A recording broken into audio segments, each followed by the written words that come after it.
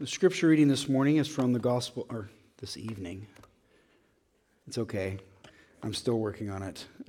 This evening, we're continuing our study in the Gospel of Mark, and tonight we come to this place where Jesus tells a story, an allegory, about people who are sitting there and listening to the conversation, and he has some amazing things to say that remind us of how much he loves us and what he really wants for us. And so, hear the word of the Lord from Mark chapter 12, verses 1 to 12. Jesus then began to speak to them in parables. A man planted a vineyard, he put a wall around it, dug a pit for the winepress, and built a watchtower. Then he rented the vineyard to some farmers and moved to another place. At harvest time, he sent a servant to the tenants to collect from them some of the fruit of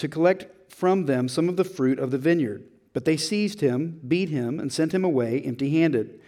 Then he sent another servant to them. They struck this man on the head and treated him shamefully. He sent still another, and that one they killed. He sent many others. Some of them they beat, others they killed. He had one left to send, a son, whom he loved.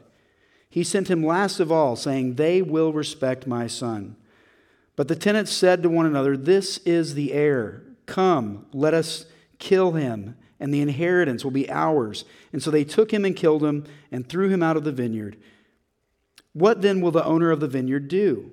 He will come and kill those tenants and give the vineyard to others. Haven't you read this passage of Scripture? The stone the builders rejected has become the cornerstone. The Lord has done this, and it is marvelous in our eyes. Then the chief priest and the teachers of the law and the elders looked for a way to arrest him because they knew he had spoken the parable against them. But they were afraid of the crowd, so they left him and went away. This is the word of the Lord. Thanks be to God. So if you don't know this already, not only is today Saturday, but tomorrow is Mother's Day. And, you know, not everybody in here is a mother. I'm not a mother. You have a mother. Maybe you have a grandmother. Maybe there's been a woman in your life who's loved you really well and has been very life-giving. But something we love about the moms in our life, you know, whether they're our actual mothers or women in our lives who have a great impact on us and give us life, is that they celebrate us in really special ways. And one of the most special women in my life, I met because I started dating Jamie Wright, or Jamie Hudson at that point. And Jamie introduced me to her grandmother. And I remember meeting Mimi when I was 20 or 21 years old.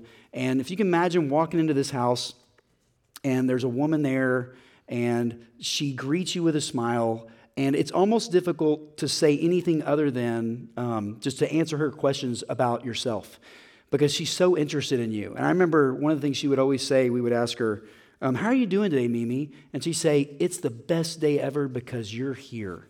You know, and that's part of what we love about our mothers. And, you know, sometimes our moms, you're thinking, well, they don't always speak the truth. Well, actually, when it comes to like overly celebrating a child or overly celebrating a person, I think moms, when they're doing that, are actually expressing the truth of the situation. That we are made in God's image. That every man and woman is created worthy of dignity, honor, and respect. And women in a special way, I mean, both men and women are image bearers of God, but women in a special way exhibit this creative, life-giving ability by being women. You know, it's part of why it's such a unique position that Mary experienced as the mother of Jesus. They're life givers. Whether it's physically or emotionally or spiritually, they give life. And I want to read you this letter that Mimi gave to Jamie. And I found it after Mimi had died in a Bible that Mimi had given to Jamie. And just listen to this. Think about the life-giving words we can give to one another because of who Jesus is and what he's done. Dearest Jamie June, beloved, let us love one another because love is from God. 1 John 4:7. Love, that power that makes a difference, covers the lives of those it touches. I would like to share my love with you and give you this little holy Bible, which was given to me by my precious mother in 1930 when I was 13 years old. God's promises have always stayed with me, and I have learned to tell time by faith's clock. God's love is limitless, and may he continue to bless you and yours as you follow his every commandment, serving him with all your heart and your soul. You will always be God's gift of love to me, joyfully, Mimi. You know, where else but in the love of God that he's given us in Jesus, this kind of incredible, lasting, more than generations, this kind of love that he gives to us. Where else can you find that kind of love except in this message that Jesus is communicating, even here in Mark 12, that there's such a thing as being part of God's kingdom in a really profound way. And I would say that letter that Mimi wrote wasn't just platitudes. It was actually the truth of who we are before one another because of who God has made us. And the Bible cares about the truth. And we live in a time where understanding the truth or telling the truth or where to even find the truth can be very difficult and complicated. But listen to some of these scriptures about what the Bible says about honesty, about bold honesty, about truth. Proverbs 27 says, "Better is open rebuke than hidden love. Wounds from a friend can be trusted, but an enemy multiplies kisses." Or Jesus himself in Matthew chapter 5 says, "Let what you say simply be yes or no. Anything more than this comes from evil." Or Luke 16 when Jesus says, "Whoever can be trusted with very little can also be trusted with much, and whoever is dishonest with very little will be dishonest with much." Or 1 John chapter 3 which says, "Little children, let us not love in word or talk, but in deed and in the truth." There's more to the truth of what God wants us to understand than simply facts. If you can imagine a little girl coming before you right now, and she has like a pink little tutu on, and makeup kind of smeared on her face, and her hair's kind of all over the place, and she has all these plastic diamonds on, and she says this to you, "Do I look like a princess?"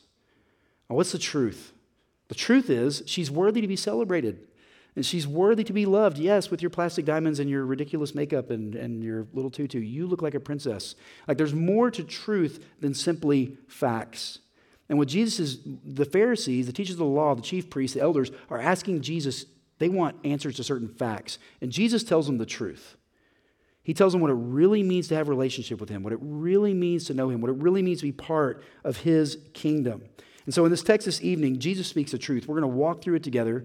And maybe at first glance, maybe you haven't really gone far into this before, but this is incredible, Jesus' response to the chief priests and the elders in light of what they have been asking him. So here's what we're going to do.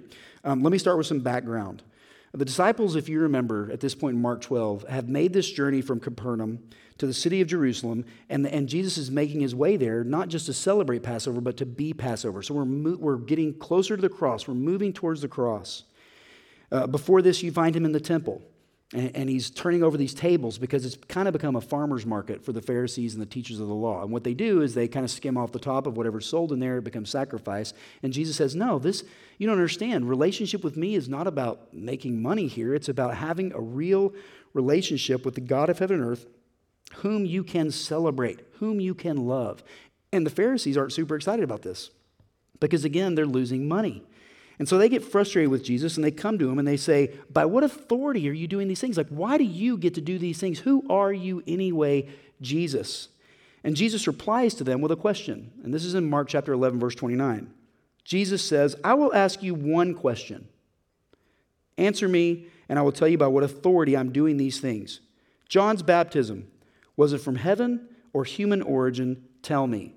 Now, what Jesus has done in this is he's really pushing them to consider, what do you mean, where's my authority? Let me ask you a question. Where's your authority? See, Jesus is asking them this question because if they say that John's baptism was from humans, then it's okay that John was beheaded. It's all right that he was killed because he said he was a prophet of God, but if his baptism and his whole message is just from himself, it's okay that he was killed. But if John the Baptist was from heaven and the Pharisees were afraid to say that it wasn't because John the Baptist was so popular, then that means what they did was really horrible, and they actually killed one of the prophets of God, and the people would be mad at them. And so they don't really know what to say, and they discuss it amongst themselves, and they answer Jesus, and they say, "We don't know." And then the last verse of chapter 11, Jesus says this, "Well, neither will I tell you by what authority I am doing these things." So you're not going to be honest. Jesus sees into their hearts. He says, "You're asking questions because you're trying to manipulate me. You want the facts. I want you to see the truth. I want you to see more." So Mark chapter 12, with these tenets, this is a story about the rejected son and the rejected cornerstone. And he's pointing this directly at the Pharisees, and I think you'll understand why as we kind of make our way through it. So to kind of review the story, to make sure you catch it, there's a man, he plants a vineyard, and he leases the land to some tenants because he's going to move away to a different town. The owner wants some of the fruit from the land, and so he sends servants back to go get some of the grapes and to get some of the wine. And the first time they just say no, and they send him out. And then the owner of the land says, okay, he sends another servant. And the servant goes, and they say, okay, they beat him and send him out. And there's many other servants who are sent, and the response is the same. But eventually, the owner says, okay, they've beaten my servants, they've kicked them all out, they won't let me in, I know what I'll do. I'll send my son. And he says, they will respect my son. Now remember, this is a metaphor. There's like an allegory going on here. Jesus is telling the story to the Pharisees. And they're asking, well, who's who in this? Like which character is who? And so the owner says, okay, I'll send my son because they will respect my son. Like if I send my son, they will respond to him. They'll respect him. But what do? Instead, they conspire and they say, hey, this is the heir, actually. If we kill him, we get all of his stuff. Like, this is the heir. Let's go ahead and do that. And so they kill him and they throw him out. And so what's being proven here is that these current tenants, the ones who think they own this place, have become an authority unto themselves. Do you see? They're asking the question, where's your authority? Why do you have authority? And Jesus says, well, where's your authority? And they're like, well, we're not going to answer that. And so Jesus tells a story about, okay, where then do we find ultimate authority? Like, where is ultimate authority? So the owner sends his son. They kill his son. And then Jesus says in verse 9, what then will the owner of the vineyard do? He will come and kill those tenants and give the vineyard to others. Haven't you read the passage of Scripture? The stone the builders rejected has become the cornerstone. The Lord has done this, and it is marvelous in our eyes. The hope is that if God sent his son, if the owner sent his son into the vineyard, that they would finally listen. But they don't. They kill him. They push him out. And so this ultimate question of, okay, well then who will they listen to? Well, they're listening to their own hearts. Now, as Americans, in our particular culture, we very much understand the idea of authority. Like, we act like we want to live like, well, no one has authority over me. Our culture really does this. We're taught kind of to reject all authorities. Ben Franklin actually wrote this. It's the first right of every citizen to question authority, right? So it's deeply in us. Unless it comes to our own authority. We don't really like our authority challenged. Are you seeing what's happening here? Like, what is the ultimate authority in your life? What actually has ultimate authority over you? In the Gospel of Mark, we're learning about the authority of Jesus. For Christians, we say our ultimate authority is Jesus. Why do we say that? Well, if you read the Gospel of Mark, if you follow our study as we've been going through it, what kind of authority does Jesus have? He has authority over sickness. He heals people. He has authority over evil. He casts out demons. He has authority over the wind and the weather and the storms. He can take bread and multiply it. He can take fish and multiply it. He even has authority over life and death. We have not seen Jesus face a single thing that does not immediately bow to his immediate word. If he says stop, it stops. If he says rise, it rises. If he casts it out, it goes away. Like, Jesus has this ultimate authority. In the book of Colossians chapter 1, we read about Jesus' authority. It says this in verse 16, for in him all things were created, things in heaven and on earth, visible and invisible, whether thrones or powers or rulers or authorities. All things have been created through him and for him. He is before all things. In him all things hold together. He is the head of the body, the church. He is the beginning and the firstborn from among the dead, so that in everything he might have the supremacy. From the Scriptures, God is pushing us to tap into this reality. Jesus has ultimate authority. And yet, this story, what we've read so far, is the story of a rejected son. He's pushed out, he's kicked out, he's killed, despite the owner's wishes. But the Scriptures are telling us, and Jesus is telling a story here where he's pushing into this next section about the rejected cornerstone, is that you think you can reject the son. And then he asks them to consider the stone the builders rejected has become their cornerstone. The Lord has done this, and it's marvelous in our eyes. What's he doing there? Well, before we get too much into that, kind of go back to this concept first of what's the reference point in your life? Like, what's your ultimate authority? Or think about the things you have authority over. What do you do with those things you have authority over? I was just talking to Kyle last week because, I just moved in. I've been here like 11 months now, 10 and a half months now. and I finally got my workbench organized, and then he got inspired, and he got his workbench organized. And if you come into our garages and you just start playing with our tools, we're going to be fine if you're there with us doing it. But like this is like our space now.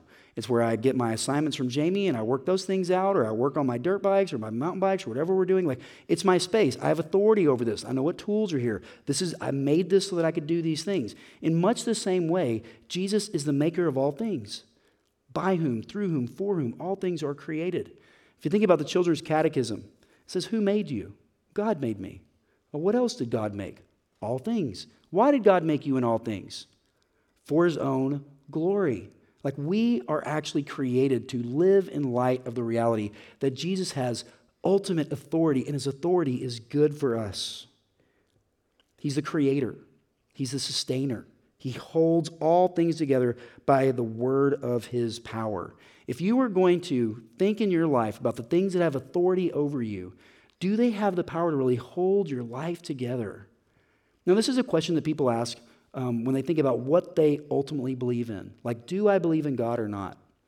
And maybe you have friends who are atheists, or maybe you've struggled and even thought, God's not real at all. I want to read you an article. This was put out about 10 years ago in Newsweek. But it was about Woody Allen, the filmmaker, and this was the name of the article. It says, Still Working, Still Terrified is the name of the article. And listen to what it says. This guy's, he's been interviewing him, Woody Allen, and he writes down some thoughts and some things that he says. He says, Allen has devoted his career to making films that consistently assert the randomness of life. At 72, he says he still lies awake at night, terrified of the void. I think Woody Allen's like 85 now, so you can see the article's older. He cannot reconcile his strident atheism with his superstition about the banana. But he knows why he makes movies, not because he has any grand statement to offer, but simply to take his mind off of the existential horror of being alive. Movies are a great diversion, he says, because it's much more pleasant to be obsessed over how the hero gets out of his own predicament than it is to think about how I can get about mine. So then the article says, well, what about the banana? Because during this interview, he's like slicing his banana into 7 pieces. He says this, he goes, I know it would be a total coincidence if I didn't slice my banana into 7 pieces. But if I do 6 or I do 8, something bad might happen. My family could be killed in a fire. I understand there's no correlation, but the guilt would be too much for me to bear, so it's easier for me to just cut the stupid banana. Even in that moment, as much as he's struggling to say, I don't believe that there's any kind of ultimate power and authority beyond me, he still cuts his banana in 7 pieces because of the possibility that there might be something out there. The beautiful thing about what we read in the scriptures, and you see a picture of it here, is that the Father sends the Son so that we can know him. We don't have to wonder about who God is. We don't have to wonder how he would respond to people who are sick or what he's really going to do when he returns and he restores all things. We have it here. He brings grace. He brings hope. He brings mercy. He brings restoration. He brings people back to life. He gives promises. We read last week from Matthew 14. He's preparing things for us so we can barely wrap our minds around. He's preparing things for us in particular. Not for you in general, just because you're a woodland person or spring person. Like for you in particular, the Lord has a deep and affectionate love. That's what it means to believe in God. That's what it means to believe in Jesus. That's what it means for us to begin to say, okay, I want to receive this one that's been sent, this Son. See, a Christian growing in our understanding of who God is, what it means for us to grow spiritually, is we more and more begin to celebrate the reality that we don't reject the Son. Rather, he has ultimate authority over everything. If you think about your life for a moment, and we tend to think this way, but how many times do I say, I've got something to do, this is my time, or this is my marriage, or this is my dating relationship, or this is my work, or my car, or my children, or my house, my health, my body, my money, my schedule, my future, my career. And we usually say that sort of thing to justify an action. Look, I have to do this. This is my career, no matter the cost. These are my kids, no matter the cost. Actually, as we grow in grace and we grow in understanding who God is, we begin to say, okay, everything I have is a gift from God. Ultimately, God is in control. Ultimately, he's going to be the one who has to sustain me. He's going to be the one who cares for me. I am not my own. I am his. My kids, As I think about how much I cherish them, I remember watching them play sports, whether it was Avery playing volleyball or William doing lacrosse or Walker playing baseball. It's real easy if you've ever had your kids play sports and someone like fouls them really hard to get real upset. And I'm like, but that's my kid. It's like, and that's also a child you're mad at. Like what, who has ultimate authority over your heart? The scriptures are telling us there's one that we can put our hope in that brings life and resurrection. For the Pharisees, for the teachers of the law, for the elders, they're rejecting the Son that's being sent. And they very much understand that message as you see in the end of that text. But what about the rejected stone? Jesus goes immediately from saying, you've rejected the Son, but don't you remember the scriptures? The stone the builders rejected has become the cornerstone. The Lord has done this, and it's marvelous in our eyes. See, the cornerstone was meant to be the reference point for building something significant. And so this owner who would have built these things had a cornerstone, and he built this little place where all the vineyard was, and that was his kingdom. And Jesus is saying, here, this applies to me. The stone the builders rejected has become the cornerstone. The thing that you are thinking is so insignificant, chief priests, Pharisees, elders, the thing you think doesn't matter, actually, the stone the builders rejected has become the cornerstone. You are beholding the cornerstone of the very thing you're trying to give yourself to. The Lord has done this. It's marvelous in our eyes. He sent his Son. Jesus is saying, I'm the cornerstone. Now, why is this so significant for the immediate audience? Because the chief priests, the teachers of the law, the elders, they're the ones responsible for guiding God's people in this moment. They're the ones responsible for making the kingdom of God come into reality more and more and more. And Jesus is looking at them and he's saying, you are the tenants. You're rejecting the owner. And remember the scriptures. The stones the builders rejected has become the cornerstone. Don't reject the cornerstone. If you have a cornerstone off, if you've ever built anything and you don't get the edges just right, and you try to make a box and you're like, well, that's going to be a different shape now, right? The cornerstone guides it. It directs it. And for us, when you think about who Jesus is, if he's saying he's really the cornerstone, if he's the one who directs us, it brings us great hope because it means we have an ultimate reference point in life. Now, I have 2 kids who are in college right now. And one of the things they like to ask me, or when we talk about the future, is like, what's going to happen next? Like, I'm going to finish college, and then like, what's the plan after that?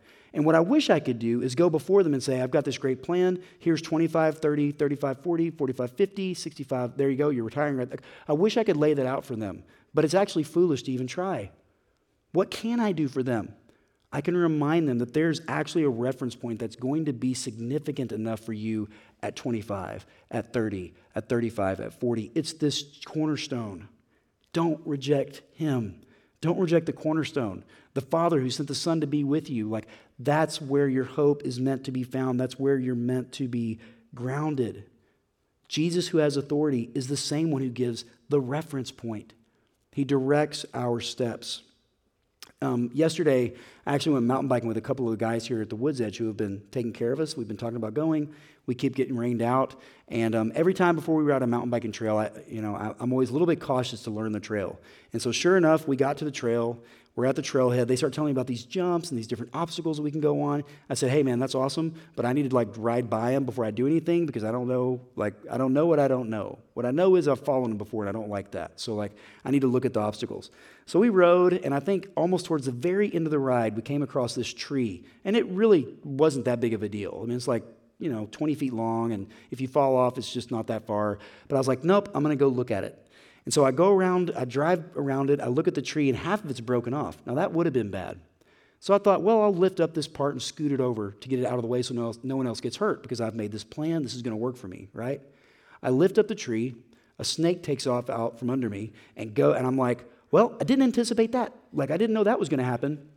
So many times in life, we think to ourselves, if I can just have the right authority, if I can have the right plan, I don't have to be anxious because I've got it all figured out. Listen, that's actually an idol. That's a lie. What we really need to be centered on is the fact that Jesus is the authority, that he is offering us a reference point to ground us, to guide us.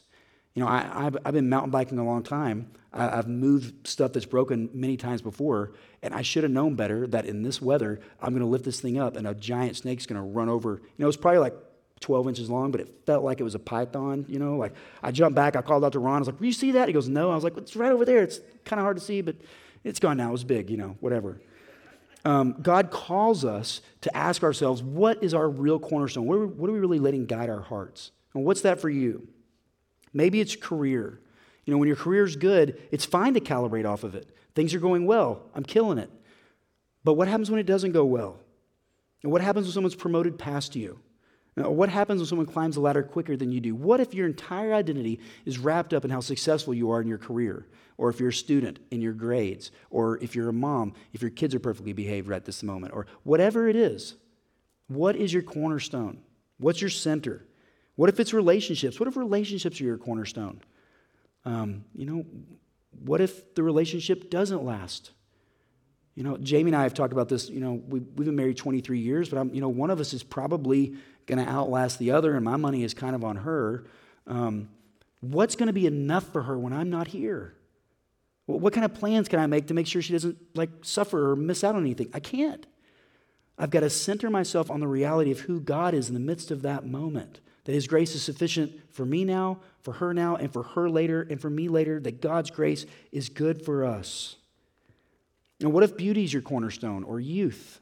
Gravity wins. I don't know what to tell you. You're going to have to face this reality that even looks aren't going to be enough for you to calibrate your self-worth and your value off of. There's only going to be one thing that's going to be strong enough, powerful enough, permanent enough, able enough, comprehensively enough to be able to sustain you, resting in the authority of the Son and the fact that He is actually the cornerstone of your life, your reference point, your center.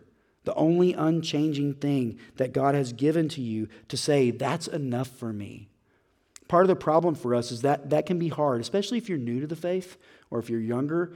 It's hard to really live into that as you grow in your faith. And what I mean by grow in your faith is I mean you last longer. As you get 10 years in and 20 years in and 30 years in and 40 years in, what you begin to realize is that as much as you treasure people, if you try to make them your cornerstone, not only are they going to let you down because nobody's perfect, but the problem is you actually kill them in the process. They're not very good at being Jesus for you. They will fail you. You're going to need a lot of grace for them. There's only one person you can actually count on being your authority and being able to make a reference point off of. That's always going to steer you in the right direction. And it's this very one right here. The stone the builders rejected has become the cornerstone. The Lord has done this. He sent Him, and it is marvelous in our eyes. Verse 12, then the chief priests, the teachers of the law, and the elders looked for a way to arrest Him because they knew He had spoken the parable against them. They knew exactly who Jesus was talking about in this text. He was saying, you have been given the responsibility of caring for my people. You've been given the responsibility of revealing the Scriptures and teaching the Word. And you have beaten the servants. Who were the servants? Prophets that had come before, Isaiah and Jeremiah. Eventually, John the Baptist. It's why Jesus asked this question earlier, just above this. They're realizing He is talking about us. And then the Son's coming. And what are you going to do? Are you going to reject Him? Or are you going to accept Him? Or is He going to be your cornerstone? Or are you going to make your own cornerstone? Is He going to be your authority? Or are you going to go with the authority of your own desires? They were now against Him, but they were afraid of the crowd, so they left Him and went away. So even here, Jesus is being rejected. But do you see the opportunity that they had? What if they had heard this at this moment and they thought, oh my goodness, we're rejecting the Son. We're rejecting the stone. I don't want to do that. How do you think Jesus would have responded? With grace. He would have welcomed them in. He would have said, the promises are now yours. But they reject Him again. And I feel like as Christians, we go through this experience. There are going to be opportunities in your life where you say, am I going to trust God in this or not? Am I going to accept what Jesus said in this or not? Am I going to let Him be my reference point in this scenario or not? We go through this all the time. And Jesus is inviting us to live into the fact that God actually wants us to be His beloved children. Let me read this last text to you. This is Galatians chapter 4. Verses 4 through 7. This is why Jesus wants you to come into this kingdom. This is what's happening when Jesus says he's going to be beaten and he's going to die and he's going to rise again. Verse 4, but when the set time had fully come, so we're talking about the ministry of what Jesus is doing and God's word coming to fruition. But when the set time had fully come, God sent his Son, born of a woman, born under the law, to redeem those under the law, that we might receive adoption to sonship. Because you are his sons, God sent the Spirit of his Son into our hearts, the Spirit who calls out, Abba, Father. So you are no longer a slave, but God's child. And since you are his child, God has also made you an heir. The heir in this story, we actually become part of that inheritance. We become part of that celebration. We become part of what God is doing, even in this moment. Now, I would encourage you, whether you've been walking with Jesus for a long time or you're new to it or wherever you are, all of us need to be asking this question: where am I rejecting Jesus, and where am I not looking to him to be my cornerstone? Like, where can I trust him? Where can I grow in faith? When you think about your baptism, if you've been baptized, that's actually meant to be a reminder to you that this is who you belong to. You belong to the King. You're his son. He sent his Spirit. You get to call out to God as your Abba, as your Father. You're no longer anything other than a child of God. That's who you are. That's your reference point. Says who? Says the King of creation, who speaks and things come into being, who holds all things together, the same one who speaks to you even this evening and wants to hold you together. You are a beloved child. As we celebrate the supper, you think about baptism, it's a marker that we belong to that kingdom. As we celebrate the supper, it's a picture of what the Son had to do in order for us to be able to celebrate in that kingdom. That he was beaten by the tenants, that he was pushed out. Jesus himself is taken out of Jerusalem and cast out. It's the exact same thing we read here. They're inside, the tenants beat the Son, and they take him out, and they leave him for dead, and they kill him. Jesus is giving them another opportunity to put their trust in the one that cherishes them and loves them. He's inviting them to experience what it means to have all the blessings and benefits of being a child of God, and yet they reject it. For us in our own hearts, may God give us grace to know where we're rejecting him and where we're doubting his authority and where maybe we're looking to other authorities that really aren't leading to life. His is the only one that leads to the promise of resurrection and joy and forgiveness. So let's pray together, and then we'll celebrate the supper before our King. Let's pray. Lord Jesus, as we think about this parable, this story that reminds us that there is one who has authority, that he is building his kingdom, that he is actually coming to gather fruit. And would you give us grace to ask ourselves the question, where are we trusting you? Where are we not trusting you? Where are we looking to you as our authority? Where are we not looking to you as our authority? Where are we truly allowing you to be the cornerstone for us to guide and be a reference for our hearts and our minds? And where are we not? And would you, by the power of your Spirit, because we are your children, more and more help us to not reject you, but rather to embrace all the blessings that are ours as your children. We pray it in Jesus' name. Amen.